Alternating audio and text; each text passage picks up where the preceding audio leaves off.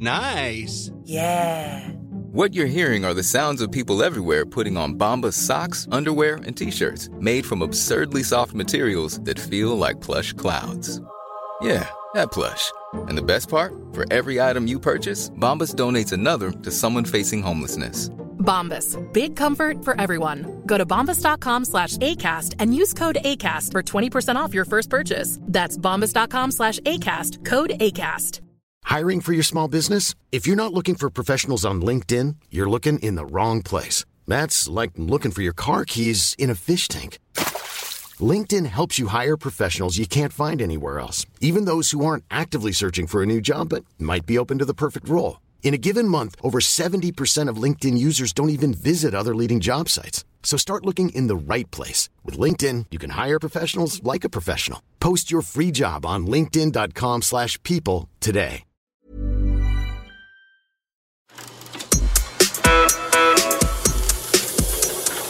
This is the Mark Bouris Podcast.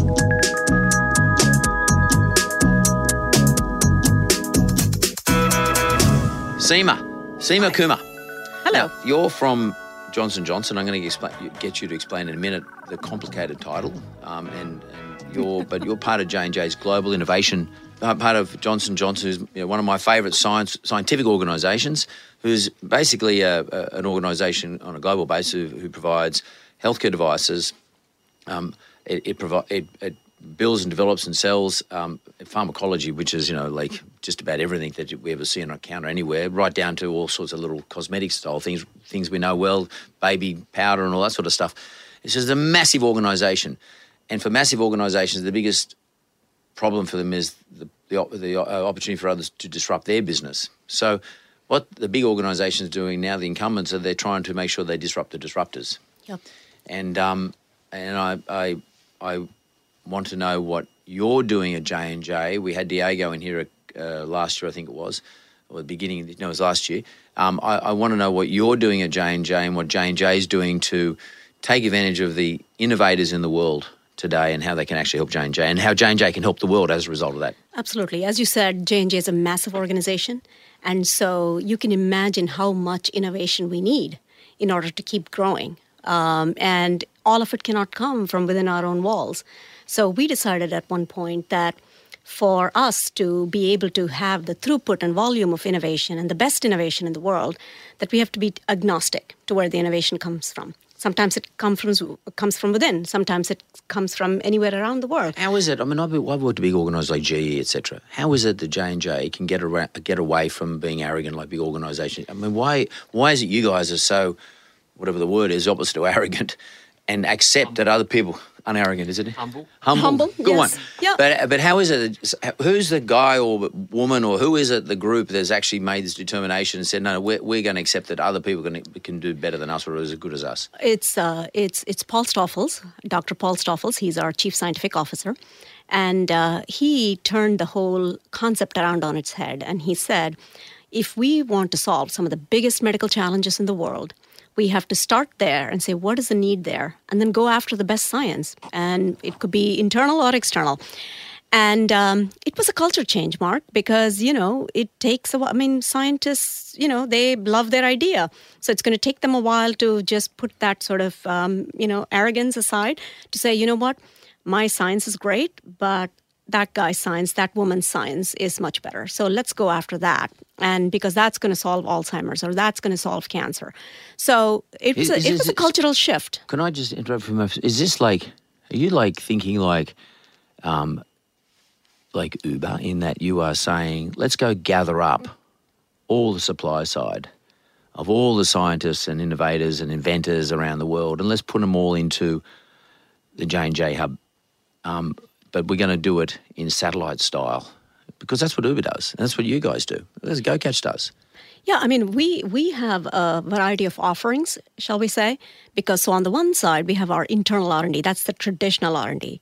But then we have a venture investment, our own venture investments. And so we invest in small companies. I know that's another way we invest in innovation. We have our J&J Innovation Centers, which we've set up all over the world. And there, it's a combination of different deals we do. Sometimes it's with academic scientists. Sometimes it's with a small biotech company. And always we're looking for the science, but it's not casting a wide net, but still looking at strategic areas. The J Labs? No, that's the innovation centers. Right. So the innovation centers are in Boston, London, California, and Asia Pacific. So Asia Pacific, of course, covers Australia. And Kathy, who is here, also is here in Australia because we are looking for great ideas from Australia. So that's a different concept. So you have the investments, which is Johnson & Johnson Development Corporation. That's like our venture fund. Then you have the innovation centers, and those deals could be anything from licensing to collaboration to consortia or what have you. And then you have the J Labs. And the J Labs are our incubators, where we have space. It's capital efficient. If you are a one-person company and you need to rent a small bay for a month and you pay as you go to just get your proof of concept of your experiments, you can do that. Or if you're a 10-person company, you can come in and there is no strings attached. Are the labs actual labs or they're just spaces? They're labs. They're actually labs, wet labs. Yeah. Scientific wet labs, yeah. But they like have Bunsen burners and all that sort of exactly, stuff. and hoods and all of, and 3D printing, some of the new Yeah, technologies 3D too. printing, it's cool stuff. Yeah, good stuff. So, and they have shared resources. So when there is very expensive, big, major capital equipment, those are shared. So, because, you're not using them all the time. You're using, a big microscope or 3D printing not every single day for 24 hours. So different people can use it. You share that resource. And so that's another thing we do. Then we do just straight up licensing and acquisitions. That's, the traditional way of also getting innovation. So it's a range of different ways that we access innovation. Could you give me an example of something that either one of those three subcategories have actually sponsored and or provided space for, which is something that maybe we know about, that immediately we know of, we can recognise, where Johnson & Johnson has actually been part of the innovation and the outcome? Is there something that you would like to... These are still very early stage. And so because there are no strings attached, it's up to them if they wanted to come and partner with us or if they want to just stay independent. So you don't say to them, if you come here, we have first rights. We've got first dibs to own this or buy it Exactly. No, okay, that's cool. Yeah. Because a lot of accelerators and incubators, they actually say, you come in here, we want a percentage straight up. Yep. And there's no option of first refusal. There is nothing. No, that's why we call them the no strings attached. And that's the J Labs model. Yep. But then in the innovation centers, we do all kinds of deals. And the deal is basically constructed around the asset. So sometimes it's a straight up licensing. Sometimes it's a collaboration in which we both are working with each other, take it forward. So it's a variety of ways. Now, the one thing with J Labs, which is different from some of the other things I talked about, is in J Labs, it's basically whoever has the most innovative idea. It could be from any field, medical devices, consumer, pharmaceuticals, and it doesn't have to be a strategic fit per se with what we're working on. Whereas with some of the other things, we're looking for areas where we have gaps or we want to acquire, fill in a gap in a particular part of our portfolio. So that's the difference.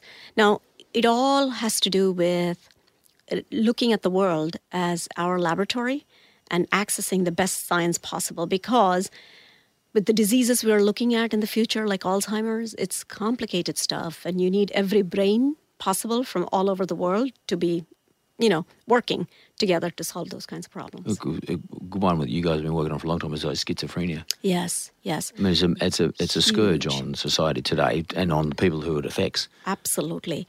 So and it's not just giving people a pill. There's a whole lot of stuff. Absolutely. And we have a long tradition, that Paul Janssen, who is the founder of Janssen Pharmaceutica, one of the companies of Johnson & Johnson, was the one who discovered Haldol, haloperidol.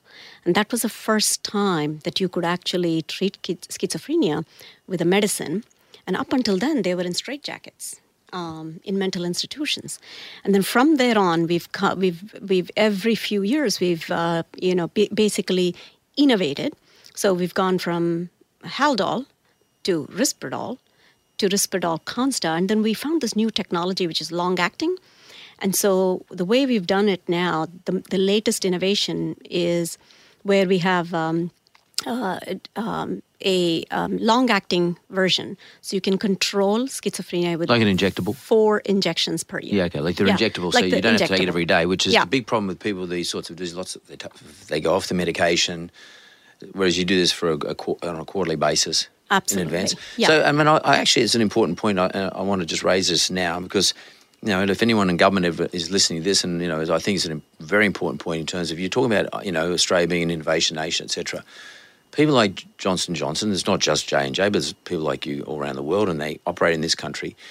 They spend a lot of time, a lot of money, a lot of effort supporting the innovation, and then they spend a lot of money investing in the innovation. It can be a 5-10 year investment cycle.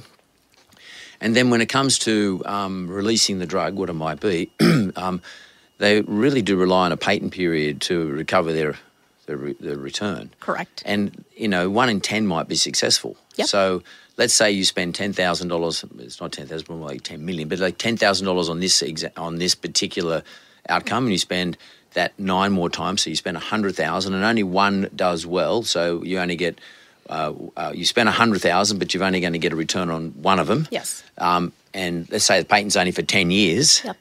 That means you're broken even. Yep. Now, we as consumers or people who need the outcomes, particularly in pharmaceuticals, but we need the outcomes, you know, we need people like you to take this risk. The patent laws should be extended because we're the ultimate beneficiaries, and we should never deny organisations like Johnson & Johnson from getting a return.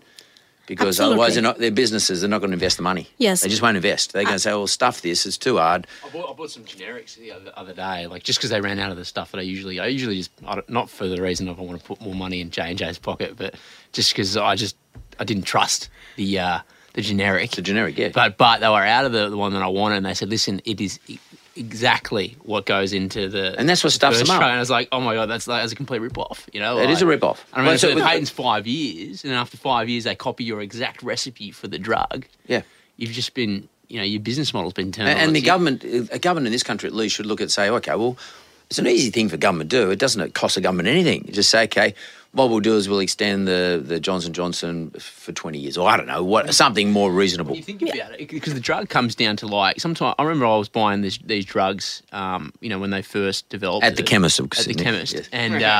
and they were like, you know, $50 or $60 or something, and then I bought the generic. I don't know, I hadn't had a type of antibiotic or something for a couple of years, and I think it was like $10 or $15. So, you know, less than a third of the price. Yeah, but you're right. I mean, the thing is the cost of a particular drug, whatever it is, the failures are captured in that cost. Yeah, right? correct. The Right? 9 out of 10 that don't work. So 9 out of 10 don't work. And then the investment you make in bringing it to market. So typically about, you know, $10 billion it could be for something that's a big biologic, for example. 10 billion Yes, to 10 develop billion something. to develop something, Well. including the cost of failures, Mm-hmm. right? If it's a biologic, I mean, you know, small molecules are slightly different cost. And that many years, sometimes 10 years, to actually make a... So you spend 10 billion over 10 years, and Yes. only one of those 10 applications works. Yes. Which means you need at least another, I don't know what the numbers are, but probably another 10, at least 10 years to recover your original investment. And Nick, the argument is, people will argue, I would rather go to the chemist and buy that antibiotic for $10 or instead of $40, whatever the answer is. But the flip side of the argument is, yeah, but by the way, if you keep allowing people to do that, no one's ever going to develop the drug in the first place. So Of course. that's the end of the story. You're not Yeah. going to get, no one's going to get well. So if I was given a choice of getting well at $40, and not just me because I can afford it, but just in a general policy sense, then never having a new innovation in pharmaceuticals. Anyone can go Yeah. and grab the ingredients and put them in a little thing and smash them all together. It's the innovative part is thinking Correct. about what comes, the recipe itself. I mean, you know, one of the things, that's one of the bigger trends also that in industry, including at Johnson & Johnson, that we did, in addition to looking for external innovation, is Me Too's we're not in the business of Me Too's. Because, you know, you can just go and make another one of the same sort of thing, slightly different. But, you know, nobody wants that. What you really want is something that creates huge value and surprises beats market expectations. So if you have innovation, if you start at the very high level in terms of aspiring what you want to innovate, and when you develop a drug over time, as I said, it takes time, 5-10 years to develop a drug. Each time you find out more and more, and you lose a little bit of its, special characteristics as you develop. And so over time, your product is getting little by little lesser and lesser in terms of the innovation quotient. And market expectations are going like this. And so when you finally come to market, if by the time the market expectations are over here and you've come below market expectations, pretty much what you have is me too. Fail. Yeah, me too. Yeah. And you've spent a lot of money coming up with something. So what you need to do is to, first of all, speed. You need to come faster, and you need to start with the innovation aspiration this high. So by the time you finally develop the drug, Seema's hand, by the way, is right up in the sky here. Right up in the sky, yes. This is radio. You still need to, when you come, you still need to be able to be above expectations. And that's where you create value. And whether it's technology, medicines, or whatever, you want to surprise and delight your customer, beat their expectations, and not, and so, for example, in cancer, you should aspire to nothing more than cure. And, you may not quite get there. You may get, something better or something worse, but that's what you should aspire for. And you so- start and- with a big goal, audacious goal. I don't want to get stuck on pharmaceuticals because J&J is more than that. Yep. What about in terms of devices? I mean, I guess a lot of people know about the devices that you guys use for diabetes, etc. But what other areas are you trying to push into in terms of medical devices? Lots of different arenas. So one of the things we recently did, we did a deal with Google Robotics. And what that is really a robotic learning system that allows surgeons to learn from the sort of gathered data from thousands of surgeries that have taken place. And that data is aggregated and teaches surgeons to do a better job, for example. So it's a form of artificial intelligence, is it? It's a learning mechanism to teach surgery. So so we worked with Google on that particular deal, which was an interesting one. And then in the medical devices arena, just like with the pharmaceuticals, what we're trying to do is to innovate, not just make it a little bit better to hold and a little bit better to maneuver if you're a surgeon doing endoscopy or what have you, but to actually make look at things that might be coming down the pike, very, very, very different. So 3D printing is an example that we are looking at very seriously because that is sort of like the next big thing. You mean like for artificial limbs, etc.? Yeah. Mm-hmm. Yep. So, we're far away from that, but we have to be investing in 3D printing now in order for us to really, be in there early in the game. So that's in the medical devices arena. And then, there's also sort of what we call the consumer medical devices, which is things like contact lenses. And one of the things there we have ongoing, which is quite interesting, is we take stem cells and we use a catheter to inject it in the back of the eye. And what we found out is that in older people who are almost legally blind, that it really restores their vision. And they can see again, and this is called, age-related macular degeneration.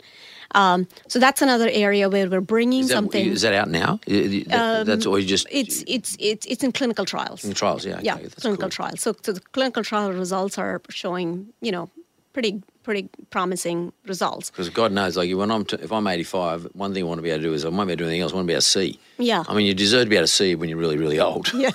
And you're like, seriously, you got to be able to look around the bloody And Mark, joint. people are living longer, Yeah. And so people are living longer and they are living more independently as they age and want to be able to drive, want to be able to walk, go do their groceries, and so on. And so, vision, we take vision for granted. But when you don't have it, it's, it's devastating. It affects your quality of life. It affects everything. So, that's an area, for example. So of course, the minimally invasive surgical stuff we do. We have sutures. We have lots of different things that are sort of standards, but we're also pushing the boundaries in terms of looking at what new ways can we innovate in that arena. And you make baby powder. Yes, For a long time. I used to put on your bum, Nick. And shampoo. and Band-Aids and shampoo. But in the consumer arena, one of the things which I personally am looking forward to is this thing. It's called La Lumiere, and it's sort of this facial mask. And it's got this technology where you wear this, and it treats your acne, puts energy into your skin, and then treats your acne. So what it does is you avoid using ingredients instead of putting cream on your face. You can put this sort of mask on. Comes from internal. And then you can just wait. You put it on for 30 seconds. A minute, 2 minutes, and so that sort of allows you to treat your acne. Hey, listen, looking beautiful is just as important as being healthy, and so everyone in this room would agree with you. I think we're running short of time now. But what's interesting for me, and hopefully for everybody else listening, is we have to be the two divisions of innovation in the world today in terms of commercial innovation. We have your marketplace innovator, and to me, those marketplace innovators, those guys are creating something that sits between the demand and supply side, are the ones that are doing very well. I mean, and they do use technology, but it's probably more than just technology. It's about 100 different things, and it's a sort of a pretty narrow road to go down. But so marketplaces and innovation around marketplaces and knowing what consumers want is a great business to be in, has proven over and over again in the last 10 years to be very, very successful. So that's what GoCatch is. Then on the flip side, we've got an organisation which Seema is from, which is one of the world's leading science organisations in my view, and they are creating and or sponsoring real scientific technology, which on its own is nothing about a marketplace, but it's on its own is very, very valuable to society, and obviously it has commercial value too. And to some extent, what I'm getting from this is that through these innovation hubs and the J Labs and all the various strategies and tactics that you're using to get this information, you're nearly building a marketplace at J&J by saying to people out there who have the supply of new ideas, come to us and we'll help you get there. Yeah, we'll help you find a home. And we want the common well from which we are all drawing from, the innovation well, to be full and overflowing almost, because we can all draw from that. But one of the parallels is that we also have these sort of challenges and competitions. We have these quickfire challenges. In fact, we had a quickfire challenge in Australia, where what we do is we put out a challenge, and many startup companies will come and compete. And then the winners get free space in our J Labs, or some time in free space for a little bit of time in J Labs. And I think we're doing one for you in September. Yeah, I think I am. Is there one in September? Hatchathon. Yeah, slightly different. Isn't it? Yeah, that's slightly different, but it's not unlike So what we want to do is in the life sciences arena support individuals, and there's many of them all over the world that we support. And so in addition to providing them space, we provide mentorship. We teach them things like, how to file your patent. Because some scientists may be brilliant scientists, but they may not know how to go from molecule to medicine. And so whether it's putting them in touch with experts, telling them how to raise money, teaching them, skills, whether it's communication skills, other things. So we surround. It's not just about the space. We surround the entrepreneurs and startup companies with a lot of mentoring to make sure that they're successful. Where can they get in touch with you, Seema? Oh, call me. Call you, okay. Or put your number on the website. Well, call Kathy Connell. We'll put your number on the website. We'll put all the numbers up on the website. And it's the world. The world has really changed in the last 5 years, in my view. You wouldn't have had these conversations 5-6 years ago. Well, we at Johnson & Johnson believe a great idea can come from anywhere in the world and from anyone in the world. And so if you've got a great idea, come see us, because we'll support you. And back yourself. Thanks so much. Appreciate it. This has been the Mark Bouris Podcast. You can follow Mark on Twitter @MarkBouris and find out more at markbouris.com.au.